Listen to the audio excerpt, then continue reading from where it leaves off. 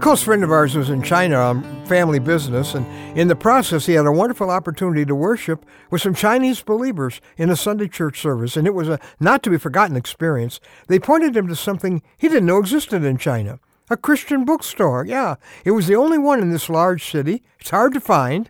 It's stuffed into this very small space on the 4th floor of a nondescript building, but it's a Christian bookstore in China. Our friend commented in an email about the small number of Christian books that were available there in Chinese. In addition to books, they also had a small selection of Christian bookmarks and refrigerator magnets with verses or inspirational thoughts on them. And there was one fridge magnet that our friend absolutely could not and cannot get out of his mind. Here in the midst of this great city, in this great land where Christians have paid such a price to follow Jesus, was a magnet that simply said, "Pray for America."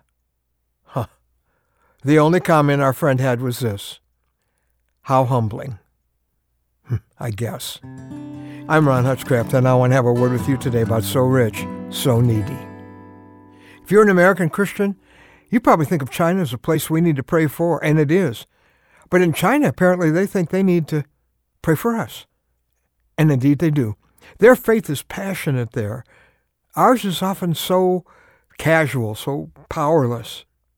What for Chinese believers is a passion is for too many of us a profession, a bunch of religious activities, or a religious business.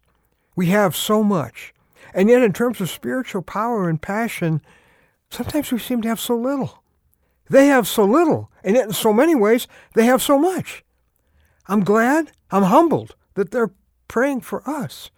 If you're an American Christian, I hope you're praying for us too.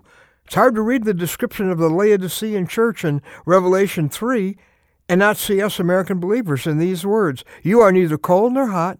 I wish you were either one or the other. So because you are lukewarm, I'm about to spit you out of my mouth," Jesus said.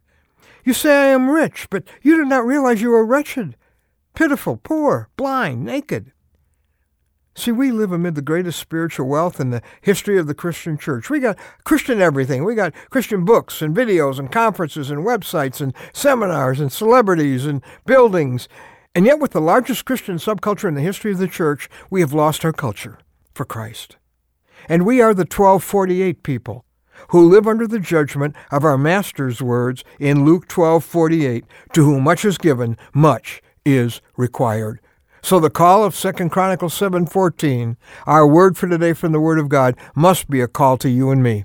If my people, who are called by my name, will humble themselves and pray and seek my face and turn from their wicked ways, then I will hear from heaven and will forgive their sin and will heal their land.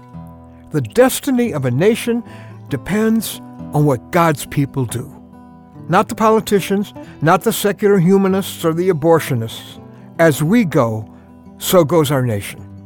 And we need to be going to our knees for ourselves, repenting of our proud self-reliance, of our apathy, abandoning the faith we have in programs, and depending on prayer instead. Seeking to know God, to touch His face, not just to know more about God, and to admit our compromises and our sin, and abandon it.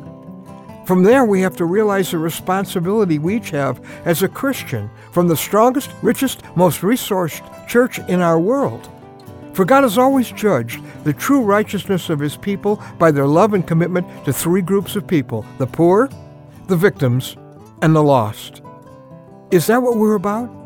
Is that what you're about? Somewhere in China today, they're praying for us. Let's be part of the answer to their prayers.